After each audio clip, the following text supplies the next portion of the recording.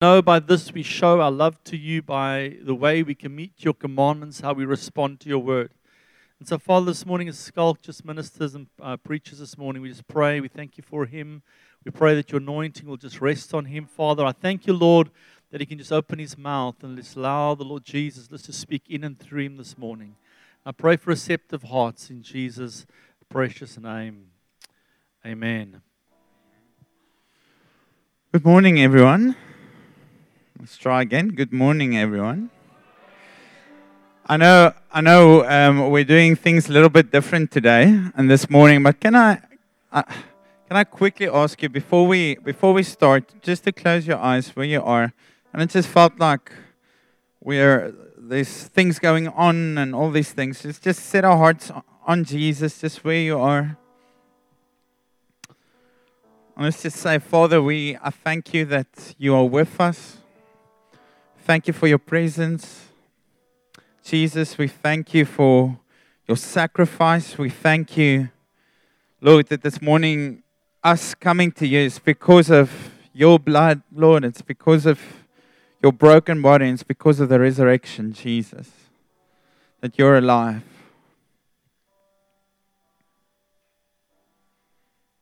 We thank you for that, Lord. Just where you are, just set your heart on Jesus. Just think about how good he is. Think about his mercy. Think about his grace. He died for us, although we didn't deserve it. He loves us, not because we're special. He loves us because he loves us. Just let's fill our hearts and fill our minds just with who Jesus is. The Lamb that was slain. Perfect one. Perfect sacrifice. Just think about it.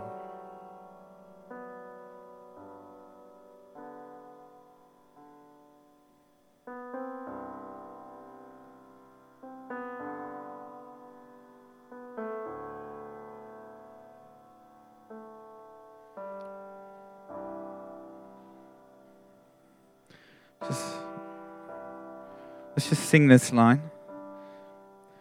There is nothing I desire. Just that line, just sing that out. There is nothing I desire. There is nothing I desire that compares to you. Let me just sing that out, just where you are. Just sing that to the Lord. And there is nothing I desire. And there is nothing I desire. Every voice. There is nothing I desire that compares to you. And we sing it with faith. That's where you are, Lord. We want you. Just sing that out. And there is nothing I desire. Oh, sing it out. There is nothing I desire. Oh, there is nothing I desire that compares to you. Just one more time, just with everything that we are. Let's just sing that. Oh, there is nothing. Oh, there is nothing I desire. Oh, there is nothing I desire. Oh, there is nothing I desire that compares to you. Jesus. Just one more time, just softly, let's just sing it.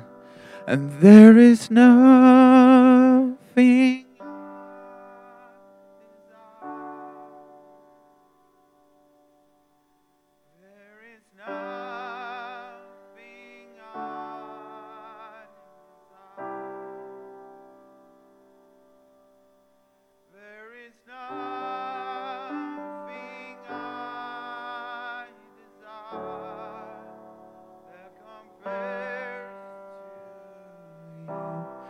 Father, we just want to say that even at the beginning this morning when Morris played that song, we just want to say nothing else.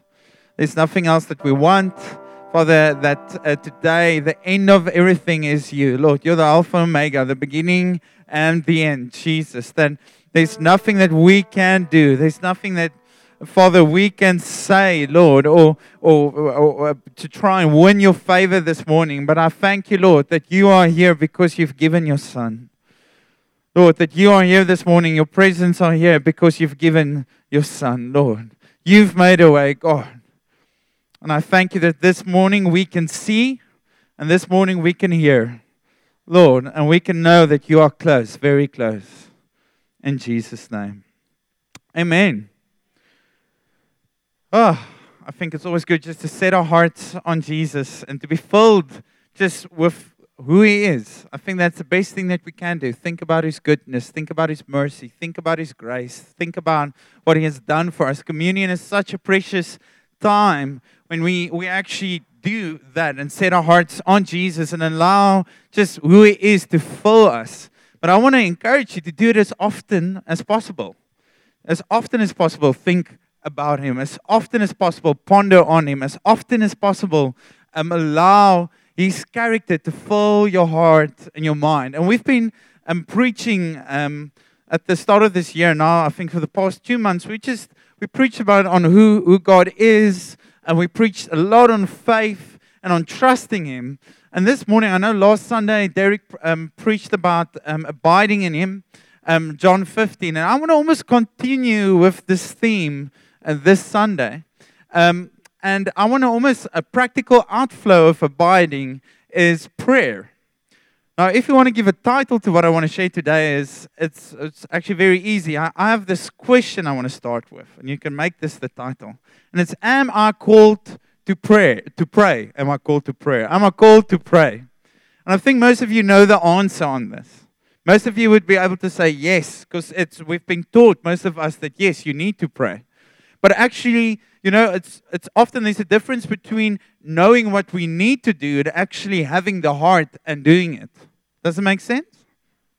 It's so easy for us to do the right thing, but I think the thing that we as a congregation need to fight for is actually having the heart. And from the heart, the flow would be prayer. And from the heart, the flow would be reading the Bible. And from the heart, that would be just the flow, because it's who we are. And prayer is a value for us as a church and as Josh Jen. It's something that we value dearly. And I want to start off by mentioning that I grew up in a church that where the Bible was valued. You constantly heard preachers and based on scripture, and there were Bible reading plans and all these things, which is very good. I mean, we love the Word of God. But yet when it came to prayer, something that we did, it was actually almost isolated to something that we did at the start of the service, at the end of the service, before you eat, and before you go to bed. That is when you pray. That was your prayer ritual. And to be honest, when I grew up, I actually found prayer very boring. It was a very boring thing for me to do. It was literally that, in my heart, I've seen it as a ritual. But then I got saved. I was 14 years old and I got saved, and something happened.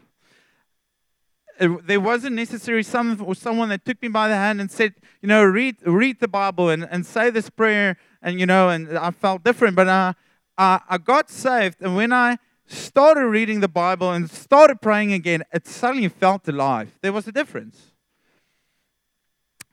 And I would, as far as going to, I would go as far as saying that the difference was his presence. The difference was his presence. Suddenly, I read his word and it didn't feel dead. And suddenly I prayed and it didn't feel like, I was praying into the roof. Or what is that saying? In Afrikaans we say, "Dit voel vir my ek bid teen 'n dak vas." I don't know if you've heard that. We've often heard that saying, and even most of you, I'm sure, has felt like that in past times, okay? But being a teenager, then there came a season, I've discovered this new hunger for reading the Bible and a new hunger for praying. And there came this season in my life that I felt like God was leading me to another church. The church was a little bit similar to us. And I got there, and obviously they were again preaching out of the Word, and they were praying. But something struck me while looking around me that I suddenly realized that although they're doing the right thing, it looks different compared to the previous church that I was in. Still, it seemed like it was not necessarily alive to the people around me. And there I've realized that we often find ourselves in that place. We find ourselves in that place. And I'm going to focus more on the prayer side, but I'm putting prayer and reading the Bible together this morning. But we often find ourselves back to that place where we become familiar with the Word of God and familiar with prayer. And because we're so familiar, we actually stop practicing these two disciplines or actions. And the outflow of our hearts become hardened, and suddenly we find ourselves bored in these places. I don't know. Is it just me? I mean, I found myself there. Is there anyone else? Okay, 3 people. That's awesome. I'm preaching to you then. Yeah. I want to read this quote to you this morning. And it's one by Charles Spurgeon. It says the following. It says, "True prayer is neither a mere mental exercise nor a vocal performance. It is far deeper than that. It is a spiritual transaction with the Creator of heaven and earth." Okay. That is true prayer. That's what I want to, if I want to summarize what I'm going to speak about this morning, that is what I want to speak about this morning. Prayer is not us trying to twist God's arm to do something special and to get a blessing from Him. Yes, sometimes there is part of it that we bring our anxieties and our fears before the Lord, and we do ask Him for certain needs in our hearts, but that must be an outflow of communion with God, fellowship with God. That is what prayer is. It's abiding, as Derek spoke about last Sunday. It is a practical tool for us to abide with Jesus. And if you don't know, you and I, we were created to abide with Jesus. That's your ultimate purpose in this life. Before you are called to the workplace, before you are called to lead a church, before you are called to be very special, you are called to abide in Jesus. That is your identity. You've not been created for anything else. Nothing else would be able to satisfy you like Jesus. But I want to say this, and I just want to give this context before I go on. I don't believe prayer, because I know we have this saying sometimes, we actually spoke about it as elders also, but we don't believe, or I don't believe, that prayer is the foundation. Jesus is the foundation. Because if you look at different religions, they also believe in prayer. What makes our prayer different? Jesus. There's a difference praying to a God that's alive and a God that's not alive. You hear what I'm saying? Jesus is the foundation. If you take Jesus away, then prayer and all these things, it doesn't make sense. But because of Jesus, we can pray this morning. Because of Jesus, we can read the Bible this morning. Okay. You would see I'll use a lot of scripture. I believe scripture preaches for itself. So if I use a lot of scripture, read with me, write it down, go and look at it on your own. But I love using scripture because, more than hearing what I have to say about it, I think it's good to see what scripture says about it. So I want to ask this question: why do we pray? Why prayer? Why is it important? And I want to make 2 points this morning. And the first one, you can open your Bibles or you can read with me. You can write down if you're taking notes. Luke 5, verse 16. Luke 5, verse 16. Now you see it says he refers to Jesus. It's speaking about Jesus. So quickly going to read that for you. But he, Jesus, would withdraw to desolate places and pray. That sounds very simple. Let's go on. Mark 1 verse 35. And rising very early in the morning. We don't like that phrase. While it was still dark, we also don't like that phrase. He departed and went out to a desolate place, and there he prayed. Luke 6 verse 12. It actually just says the same thing. In these days, he went out to the mountain to pray. And all night, we also don't like that phrase, he continued in prayer to God. Why do we pray? Because Jesus prayed. We pray because Jesus prayed. And for some reason, we think, and I'm speaking, when I say we, I'm speaking about myself also included there, that, if Jesus prayed, why do we sometimes think that we can function without it? Like, if Jesus needed to pray, why would I, not make it a priority in my life? Why are we okay with the lack of prayer in our lives? If Jesus, who is God, had to pray, then obviously we also need to pray. That's my first point I want to make this morning. We pray because Jesus prayed. The second point I want to make, why we pray. Romans 12 verse 12. Again, I'm just going to give 3 scriptures for this. Rejoice in hope. Be patient in tribulation. Be constant in prayer. Okay, I'm going to come back to that word constant now. Acts 2 verse 42. This is a verse that we and Josh Jane, we use quite a lot. It says, and they, what did they do? And they devoted. Everyone say devoted.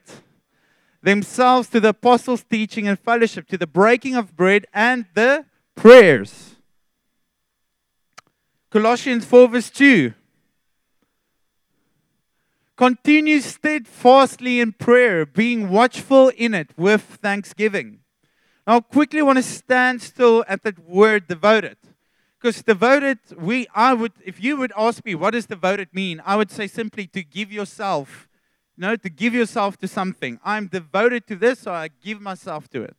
But if you actually go and look at the meaning of devoted and the original meaning of devoted, it is the following, and it changes it a little bit. It's still the same thing, but it just gives a little bit more power to that word devoted. It's being dedicated to a task, and then the second one, appointed for it. I love that. Devoted, appointed for it. So if we go and look at Romans 12 verse 12, that says, rejoice in hope, be patient in tribulation, be constant in prayer. That word constant is, the ESV translator is constant. Some of the other translations says devoted. Now, devoted basically, as I mentioned, referred to us being appointed for it. You were made to pray. We cannot live without prayer. You and I, we cannot not pray. We cannot, I want to go as far as saying, we cannot say we follow Jesus. But when we look at our lives, when we look and the way that we study the Word of God, and the way that we pray, that actually, there's no reality of abiding with Jesus, but we say we follow Jesus. I struggle with that. Maybe it's just me.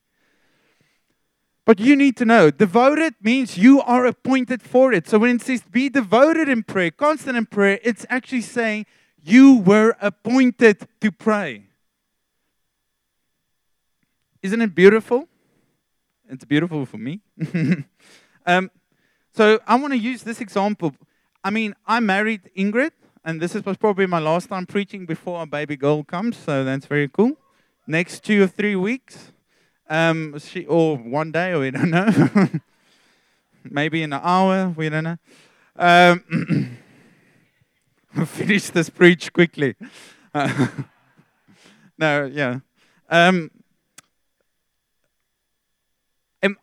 I married Ingrid, I became devoted to Ingrid. Okay, we made a covenant before the Lord, and I said, I am devoted to you. Does devoted mean that I need to speak to Ingrid 24/7? Like every minute I must say a word to Ingrid. No, that's not what I mean. Okay? I go to work. Okay, I'm the only one working. I go to work.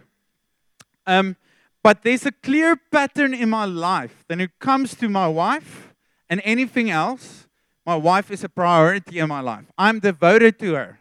So if you look at my whole life, you would see that the way that I arrange my life, the way that I do life, is that Ingrid takes priority in my life. So if I need to choose between Ingrid and work, I most probably will choose Ingrid. If she calls me next week and say, baby, it's time, I'm not going to go and say, listen, wait until 2. I need to finish work. Okay?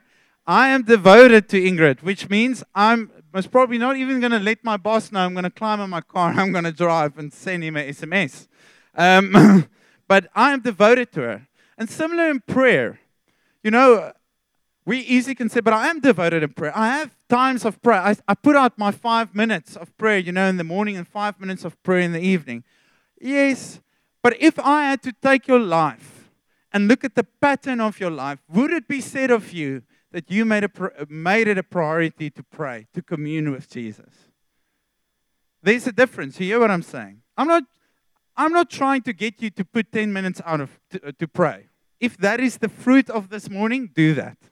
But I'm trying to get you to be devoted to prayer, to find Jesus and to find that somewhere in you, you know, that you realize and it clicks. I was appointed for it. I need to pray. I cannot go without this.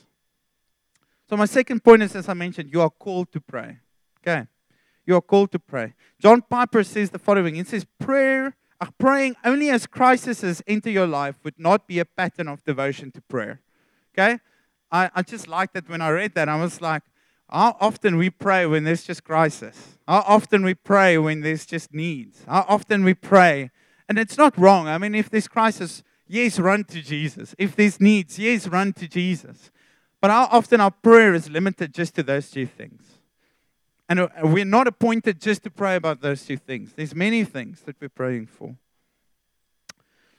I want to go into the following. I want to give you 5 characteristics of prayer, which I believe, because there's so many. I sat with just prayer in front of me. I'm like, God, what do you want to say? And I felt like God highlighting 5 things. So maybe this is not your normal 5 things that you will hear about prayer, you know. But I felt like the Lord speaking, highlighting these 5 things for us as a church family.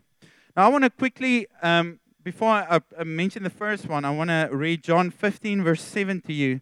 And I don't know, Derek, if you guys touched on this, but I want to read this to you. If you abide in me, okay, this is Jesus speaking, and my words abide in you, ask whatever you wish, and it will be done for you. We love that last part. Ask whatever you wish, and it will be done for you. You know, we make stickers out of that, and shirts, and all these things. But let's read, before that it says, if you abide in me and my words abide in you. Okay? I want to go as far as saying, and this is my first point I want to make. If you're taking notes, you can write this down. Prayer is also listening.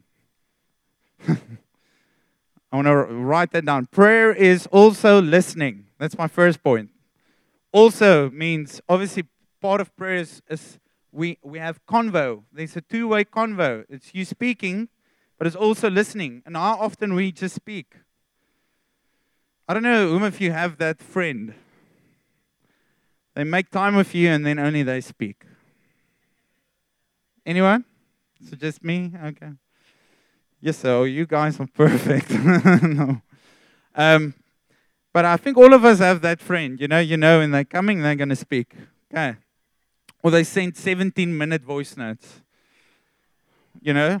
Or 50-minute voice notes. It's like a preach. You're going to listen to a preach now, you know? It's like, we do get them.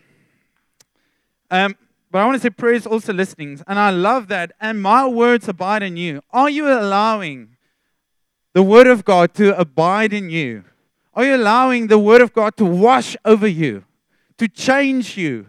To pierce you? To challenge you? Because if His words abide in us, there's something that happens. We change.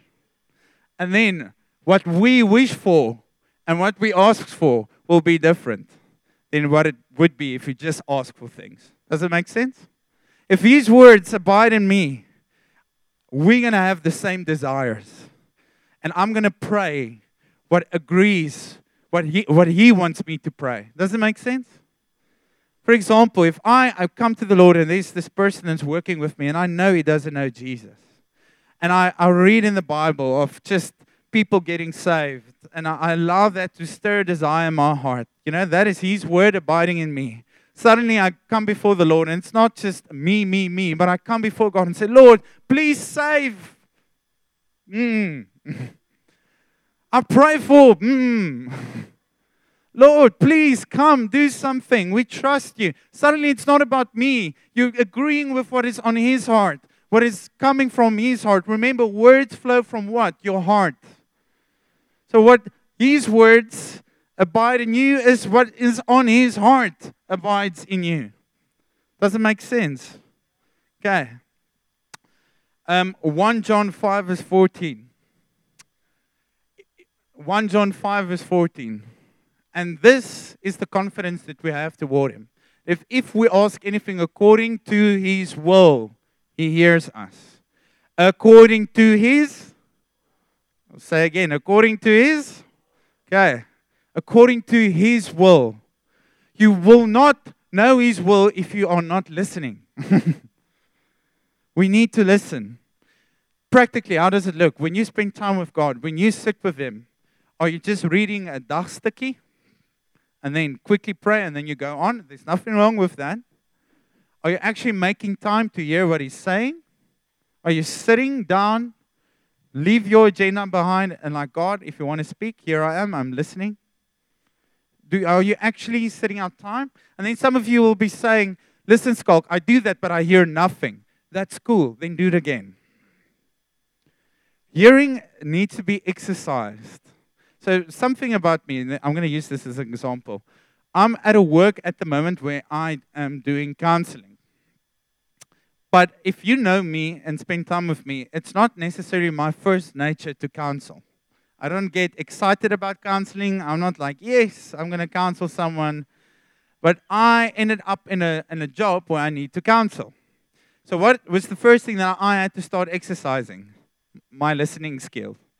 Did it come easy at the start? No. It sometimes felt to me I had to listen twice to what this person is saying because I was just so bored sometimes, you know. But now, 4 years later, I work with teenagers, so sometimes it's like my boyfriend or my girlfriend broke up with me, and then you're like, oh, okay, shame.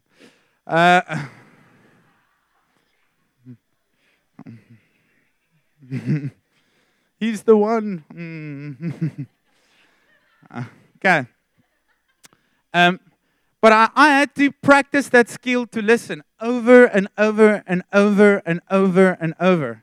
If you're struggling to listen to what Jesus is saying, it's most probably because you haven't exercised that muscle very much. The only way you're going to do that is to exercise that muscle. Set out time regularly to hear what He's saying. Okay. So prayer is also listening. Second point I want to make. Prayer is becoming aware of His kingdom. What do I mean with this? I'm going to use a practical story. I actually didn't know Keenan is going to be here this morning.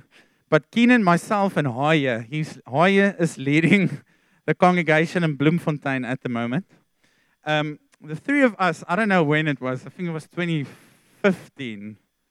I had this passion in our heart. I think there was a couple of us that had random dreams. But we actually felt like God saying, listen, the three of we just came together, but He's sending us into a nation, but He's not going to tell us what the nation is going to be until a couple of days before we go. So I'm like, how on earth is this going to work? Visa, all these things. Anyways, so we come together, we pray, we regularly meet, and I think 2 days before we go, we felt like God saying we need to go to Thailand, not for holiday, for ministry. So we literally bought the tickets there. And the three of us, it was my first time overseas. Was it your first time overseas? And Hoya, no, he went to Israel. So the three of us, two of us, first time overseas. Now there's many testimonies and very cool stories about that time. It was actually such a precious time. But the one story is not so well, but this reminded me of this point. Okay? We were in Bangkok, which is the capital of Thailand, and we wanted to go and visit friends of ours that is actually on the Paul congregation. And it was, I think, an 8-hour train ride away from where we stayed. So we pitched up the day there, and we wanted to buy train tickets. And it's very warm in Thailand. If you don't know, you sweat through everything, okay? Everything. It's just, and you're okay with it. People just, they're like, okay, fine, you can sweat through your T-shirt. You sweat, it's so warm, you sweat through your sweatband, né? And you know. So we go to the train station and we try to buy tickets and we're like, can we get 3 tickets for the tourist train because it has aircon? And they tell us, sorry, the tourist train is booked, but we can give you space on the community train. And we're like, yo, I mean, we want to connect with the locals, not knowing that this is the train without aircon. So for 8 hours, we had to sit on a train and we were spread out among the train. We couldn't sit next to one another. There wasn't enough space. And I ended up in a very unique situation. Next to me was I think on my left was a Muslim woman. And on my right, there was a cage with a cat inside of the cage. And I don't know whom of you has ever smelled cat pee. And I don't know whom of you ever smelled cat pee when it's very warm and it's been baking and it's humid. And I was trapped in the seat next to this cage, which I could clearly smell there is a fragrance. And I got so irritated after 2-3 hours. I'm like, I'm not sure if I can do this anymore. And it just went on, and this cat is meowing the whole time. And you can, I mean, in South Africa, that would have been animal cruelty. I'm sitting there, and I'm just, I'm going to do this. And there was this moment I would never forget where I just became silent and told God, Lord, I know in the midst of this craziness, I just want to connect with your heart. Will you fill me with peace? And I had such a sweet moment with Jesus in the midst of the Muslim woman and a cat. And I was sitting there, and I experienced His presence. And I was okay for the rest of that train ride. But I became aware of His kingdom and not my circumstances. And that's what prayer does.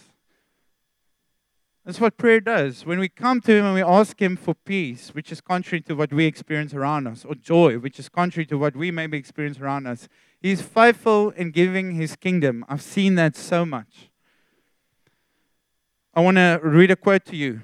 Prayer does not change God, but it changes Him who prays. That's what prayer does. It doesn't change God. You don't pray so that He can be a better God. You pray and then He transforms you. I've seen it so much. Most of the times when I spend time with God, I walk out changed. I assure you, God is not in heaven like, yo, I'm changed because of Him. No, it's usually the other way around. Okay. Prayer is becoming aware of His kingdom. The third characteristic, I'm almost done. The third characteristic, prayer and faith are very good friends. Prayer and faith are very good friends. I'm going to explain what I mean with that. Sorry, I love quotes because there's people that has journeyed in these things so much, and I think we can learn from them. And I want to read a local quote from Dominee Andrew Murray. And he said the following: faith in a prayer-hearing God will make a prayer-loving Christian. Can you believe that? And in the late 1800s, you say something like that. I can't believe it. It's almost, yeah, faith in a prayer-hearing God will make a prayer-loving Christian. Matthew 6, verse 7. And when you pray, do not heap up empty phrases as the Gentiles do, for they think that they will be heard for their many words. You know, that's what religion does. Religion tells us we need to pray and you need to read the Bible so that you can get, you can deserve His favor. The more you do that, the more He's going to listen to you. That's not, I don't want you to hear that this morning. If you hear that this morning, that is not what prayer is. That's not how we abide. Abide isn't you asking and then maybe it's happening, It's abiding, we pray and we read the Word from a place of knowing, okay, of enjoying Him, knowing that Jesus already paid the price. We are close to Him. That's why we pray. We are close to Him. That's why we read the Word. It's from that place. Does it make sense? So faith says that only God can do it. Okay? Where these people thought that the more that I pray, the more if I use these big words when I pray, I will get closer to God. That's not true. Faith is that only God can do this. Mark 11 verse 24. Therefore I tell you, whatever you ask in prayer, believe that you have received it, and it will be yours. Believe that you have received it. That's actually quite a thought. Believe that you have received it. There's faith in action. I'm not going to go there, but you can write this down. Matthew 8 verse 5 to 13. 5 to 13 speaks about the centurion, and he has a servant that is sick, and he comes to Jesus, and in the end Jesus heals the servant because of the centurion's faith. And he says this following thing in the end. He said, may it be done to you. Okay? May it be done to you according to your faith. That is scary. Well, scary is maybe the wrong word. But imagine Jesus showed up tomorrow morning when you spend time with Him, and He's like, may it be done to you according to your faith. Some of you are going to be like, please don't. Because you maybe feel you don't have faith this morning. I mean, I've constantly found myself in that place where I feel like, I'm praying this, but I'm not sure if I have faith. And you ask God to help you. You ask God to help your unbelief, okay? Help me through this, Jesus. 1 John 5 verse 15. Almost done. 1 John 5 verse 15. And if we know that He hears us in whatever we ask, we know that we have the request that we have asked of Him. I love that. And if we know that He hears us, if we know that when we pray to God that hears. That's so part of faith. When we cry out to Him, when you pray, when you come to Him, He hears your prayer. That makes our praying different compared to any other religion. We pray and He hears because He is alive. It's the basis of prayer. Last point I want to make, what I want to explore is prayer is perseverance. Luke 18 verse 1 to 8. I'm not going to read through it, but it comes down to, let me quickly read this to you. And He told them a parable, that's Jesus, to the effect that they ought always to pray, not lose heart. He said, in a certain city there was a judge who neither feared God nor respected man. And there was a widow in the city who kept coming to him and saying, give me justice against my adversary. For a while he refused, but afterward he said to himself, though I neither fear God nor respect man, yet because this widow keeps bothering me, I will give her justice, so that she will not beat me down by a continual coming. That's such a cool compliment. And the Lord said, hear what the unrighteous judge says. And will not God give justice to His elect, who cry to Him day and night? Will He delay long over them? I tell you, He will give justice to them speedily. Nevertheless, when the Son of Man comes, will He find faith on earth? Prayer is perseverance. I know some of you may be praying into something and you're not necessarily feeling His presence. You come to Him and you don't feel near to Him. But you have two reactions in that moment. Either you're going to feel discouraged and stop praying, which I think some of us fall into, or you're going to pray again. I think we have these two choices in front of us. And I don't know where you find yourself, but I want to be that one that keeps on hammering on that door day and night and say, God, surely I know you hear me. Surely you are there. But often we pray once and we're like, okay, that's that now. God didn't hear me. And we fall into discouragement. Prayer is perseverance. And the last point I want to make is prayer invites the power of God. Prayer invites the power of God. I want to tell you the story of Daniel Nash. Most of you have never heard his name. Why? Because there's no books written about this guy. There's nothing. He didn't have a famous church. He didn't write books. He wasn't known for being an excellent preacher. He didn't have. We actually don't even have pictures of this guy. We don't even have a diary entry of this guy. His tombstone today is quite neglected. They're struggling to find any descendants of him. Trying to find out more info about his life. But one thing that I know about him is that I can tell you is he went through a very tough time in his life. His eyes suddenly became inflamed. And he was a leader of a church, a very small church in New York. And his eyes became inflamed, and he struggled to read, obviously, and also write, because he can't see what he's writing. And in that time, he decided he's going to give himself to prayer. And he did it to such a way and specifically praying for people to get saved, that suddenly there was faith stirred in his heart. When he prayed, people, it's almost like God listened. Everyone knew he walks in a authority. But if I say Charles Finney, some of you must probably heard his name. But Charles Finney was a revivalist, that we would say. He would preach to thousands of people, and then big groups of people would get saved in America. Now, what people don't know is that this Daniel Nash and Charles Finney, they were very good partners. So what happened is they would send Daniel Nash 3 to 4 weeks before he does an event in a town to go there and pray. And then they come after 3 to 4 weeks and do this big event, and people get saved. To be honest, they did that together for 7 years, Daniel Nash and Charles Finney. For 7 years, they did that. They say that everyone that got saved in that 7 years, and I'm not sure how they traced that, and that's what I read yesterday, is that, people, it's so easy to give their hearts to Jesus, but 10 years after that, the question is, who's still following Jesus? They say that number was at 80%. 80% of people that got saved, of the group of people that gave their hearts to the Lord, was still following Jesus after many years. So, it was just, there was a massive group of people getting saved or encountering the Lord. After 7 years, Brother Nash died. Okay? This guy died. Charles Finney still did his big events. And when he did his big events, they never saw that number of people getting saved again.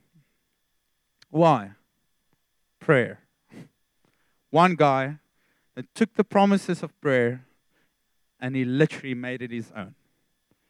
Now, I don't think Daniel Nash is someone special. What do I mean with that? I think all of us are called to that. It's not just Daniel Nash that are called to that. All of us are called to pray for the lost. All of us are called to pray for our government. All of us are called to pray for this church. All of us are called to encourage and pray for one another. All of us are called to just sit with the Lord and pray in an individual, intimate way to Jesus. All of us are called and appointed for that.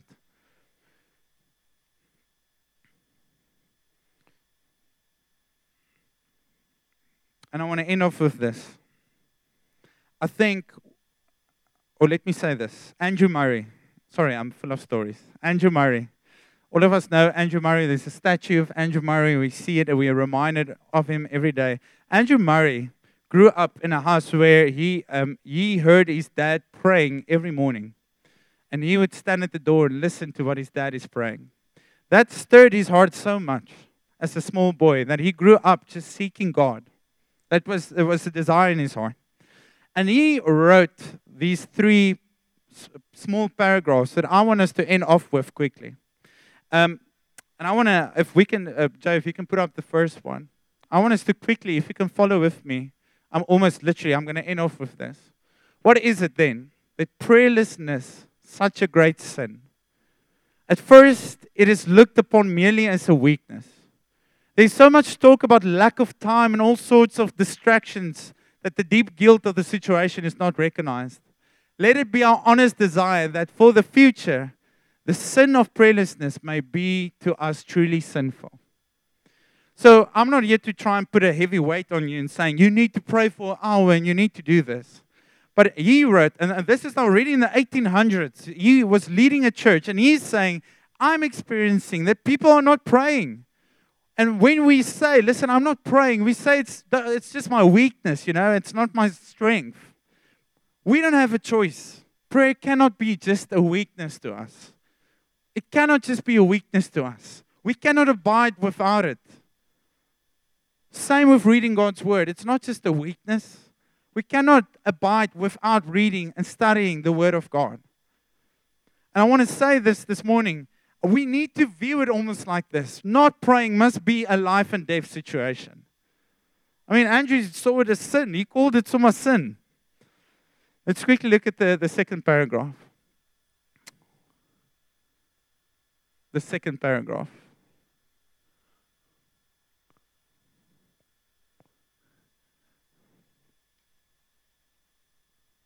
Okay, I think I'm just going to read it. There is a holy and most glorious God who invites us to come to Him, to hold converse with Him, to ask for Him such things as we need, and to experience what a blessing there is in fellowship with Him. He has created Him, we might find our highest glory in salvation. We cannot follow Jesus and not commune with Him. And then I want to end off with the last paragraph. What use do we make of this heavenly privilege? He calls it a heavenly privilege, you and I, that we can come to Jesus and pray. How many there are who take only 5 minutes for prayer? They say that they have no time and that their heart desire for prayer is lacking. They do not know how to spend half an hour with God. It is not that they absolutely do not pray. They pray every day, but they have no joy in prayer as a token of communion with God, which shows that God is everything to them. If a friend comes to visit them, they have time. They make time, and even at the cost of sacrifice, for the sake of enjoying converse with Him. Yes, they have time for everything that really interests them, but no time to practice fellowship with God and delight themselves in Him. They find time for a creature who can be of service to them, but day after day, month after month passes, and there's no time to spend 1 hour with God. Church, we need to see this. We actually need to view this with a fear of God. You and I even need to say sorry to Him this morning. If you look at your life, do you see a pattern of prayerlessness? Do you see a pattern of lack of communion with God? Lack of pressing into His heart? This morning, I want you to see and I want you to understand that if there is prayerlessness in your life, you cannot go on like that. Sorry, I sound very harsh, but we need to understand this. You were made, appointed for it to pray. You cannot abide with God without praying and studying His Word. And this morning, we need to hear it for what it is. You need to hear it. Church, we need to wake up to this reality. I want us to quickly close our eyes.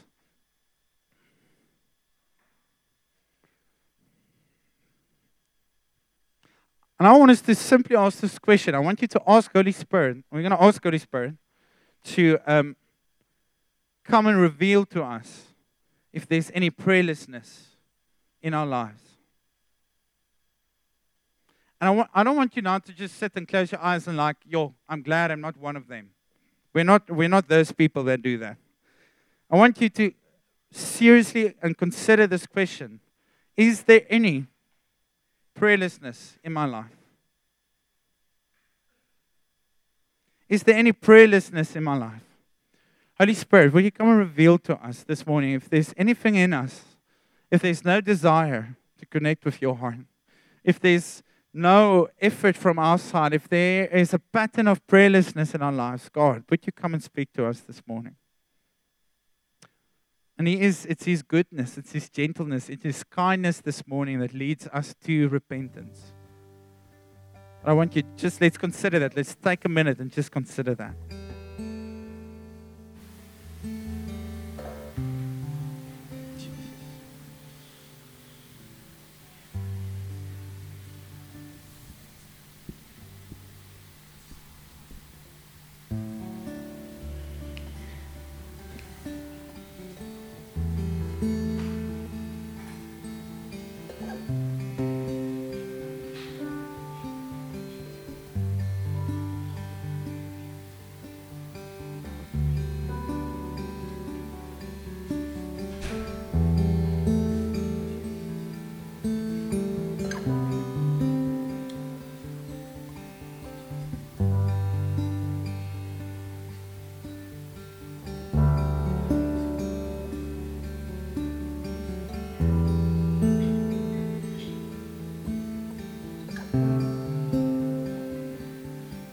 So I know this is maybe, because I mentioned now, we must view this with a fear of God in our hearts. Knowing that we don't want to do anything that we were not designed to do. And we don't want to do anything that God didn't intend for us to do. And if even as you've been searching your heart and asking the Holy Spirit to reveal to you, if you think there's a lack and you can find evidence of prayerfulness in your heart, I think this morning we must come before Him and just say sorry. Sorry that there's other things that we want, and there's other things that we desire more than Him. And can I ask you, if you feel like that and you want to respond this morning, you just want to say sorry, can we come to the front? I want to make space for those that you just want to repent and come before Him and just say sorry. I actually do believe the Lord has spoken to me. There is many of us this morning.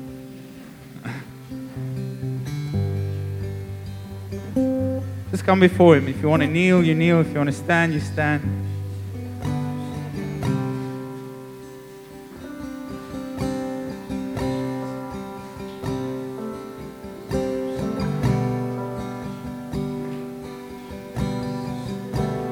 Just take a moment. I want you just to say, just bring it before Him. Just say, sorry, God. I'm sorry that I considered other things. I'm sorry that I desired other things. I'm sorry that I placed and set my heart on other things. I am sorry, Lord. I am sorry. I am sorry. Just where you are.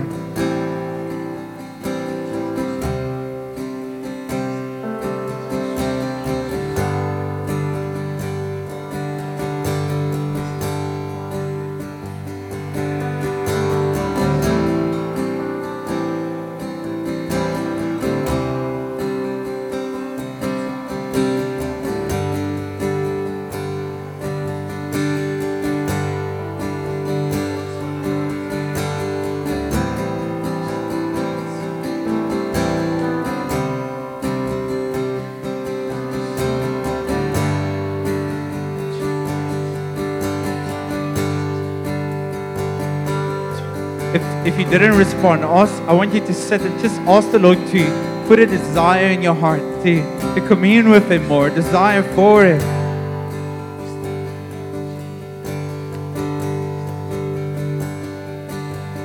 Before we are going into worship, I want to, Auntie Beth, can I ask you just to lead us in prayer quickly? Sorry, I just felt like the Lord saying I must ask you.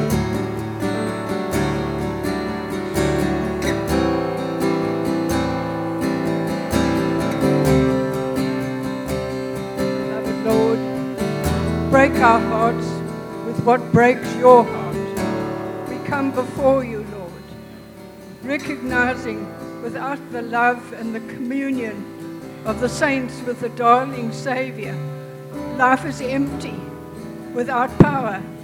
Lord, forgive us for looking for the power and the signs and the wonders at the expense of being in your wonderful, loving presence. We come before you today, Lord. We want to step closer. We want to come in and kneel at your feet. And we ask that your forgiving love will just bathe over us. Let there be a washing and a cleansing. Help us not to be in a place of judgment. You did what judgment had to have on the cross. It is finished. We're coming now, Lord, as your children. We love you, Lord. The people of Wellington have an inheritance of a place where prayer counts, where revival came out of the prayers of the people. Today we reconnect and take our responsibility as the Church of Wellington, that we're going to be your praying body. We're going to be part of the solution for South Africa. We're going to connect with an open portal of revival. We're going to, each one of us, step closer with a braveness that has been paid for by the blood of Jesus. So we just want to say we love you, we desire you, we long for you. We cry out for you. We just want to feel your embrace. We love you so much. Each one of us. Sometimes it's without words. Give us the words. We need to be a body that knows how to express ourselves. Acts of kindness, words of love, words of healing. Let us be given the words of love that you've given us. Break us, Lord, in Jesus' name. Oh Lord, break our hearts for what breaks yours. Jesus, break our hearts for what breaks yours, Lord. Just put your hand on your heart if you're in the front and just that. Pray, God, break our hearts for what breaks yours, Jesus. We want our hearts with you. We want to walk in what you've appointed us for, Jesus. We want to walk where you've called us to walk, Jesus. We say sorry, Lord. Sorry if there's anything in us, God, that is forgotten, Lord. That's forgotten what you've made us for. That's forgotten what you've called us to, Lord. And we thank you this morning for your mercy. And we thank you for your grace, Jesus. Oh, Lord. We love you. Just there. Just tell him we love you. In your own words, just say, Lord, we love you. We love you, Lord. We love you, Lord.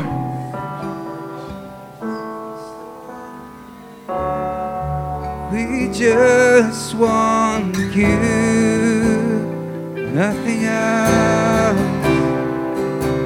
nothing else, nothing else will do. We just want you. Nothing else, nothing else, nothing else will do. We just want you. Nothing else, nothing else, nothing else will do. We just want you. Nothing else, nothing else, nothing else will do. We just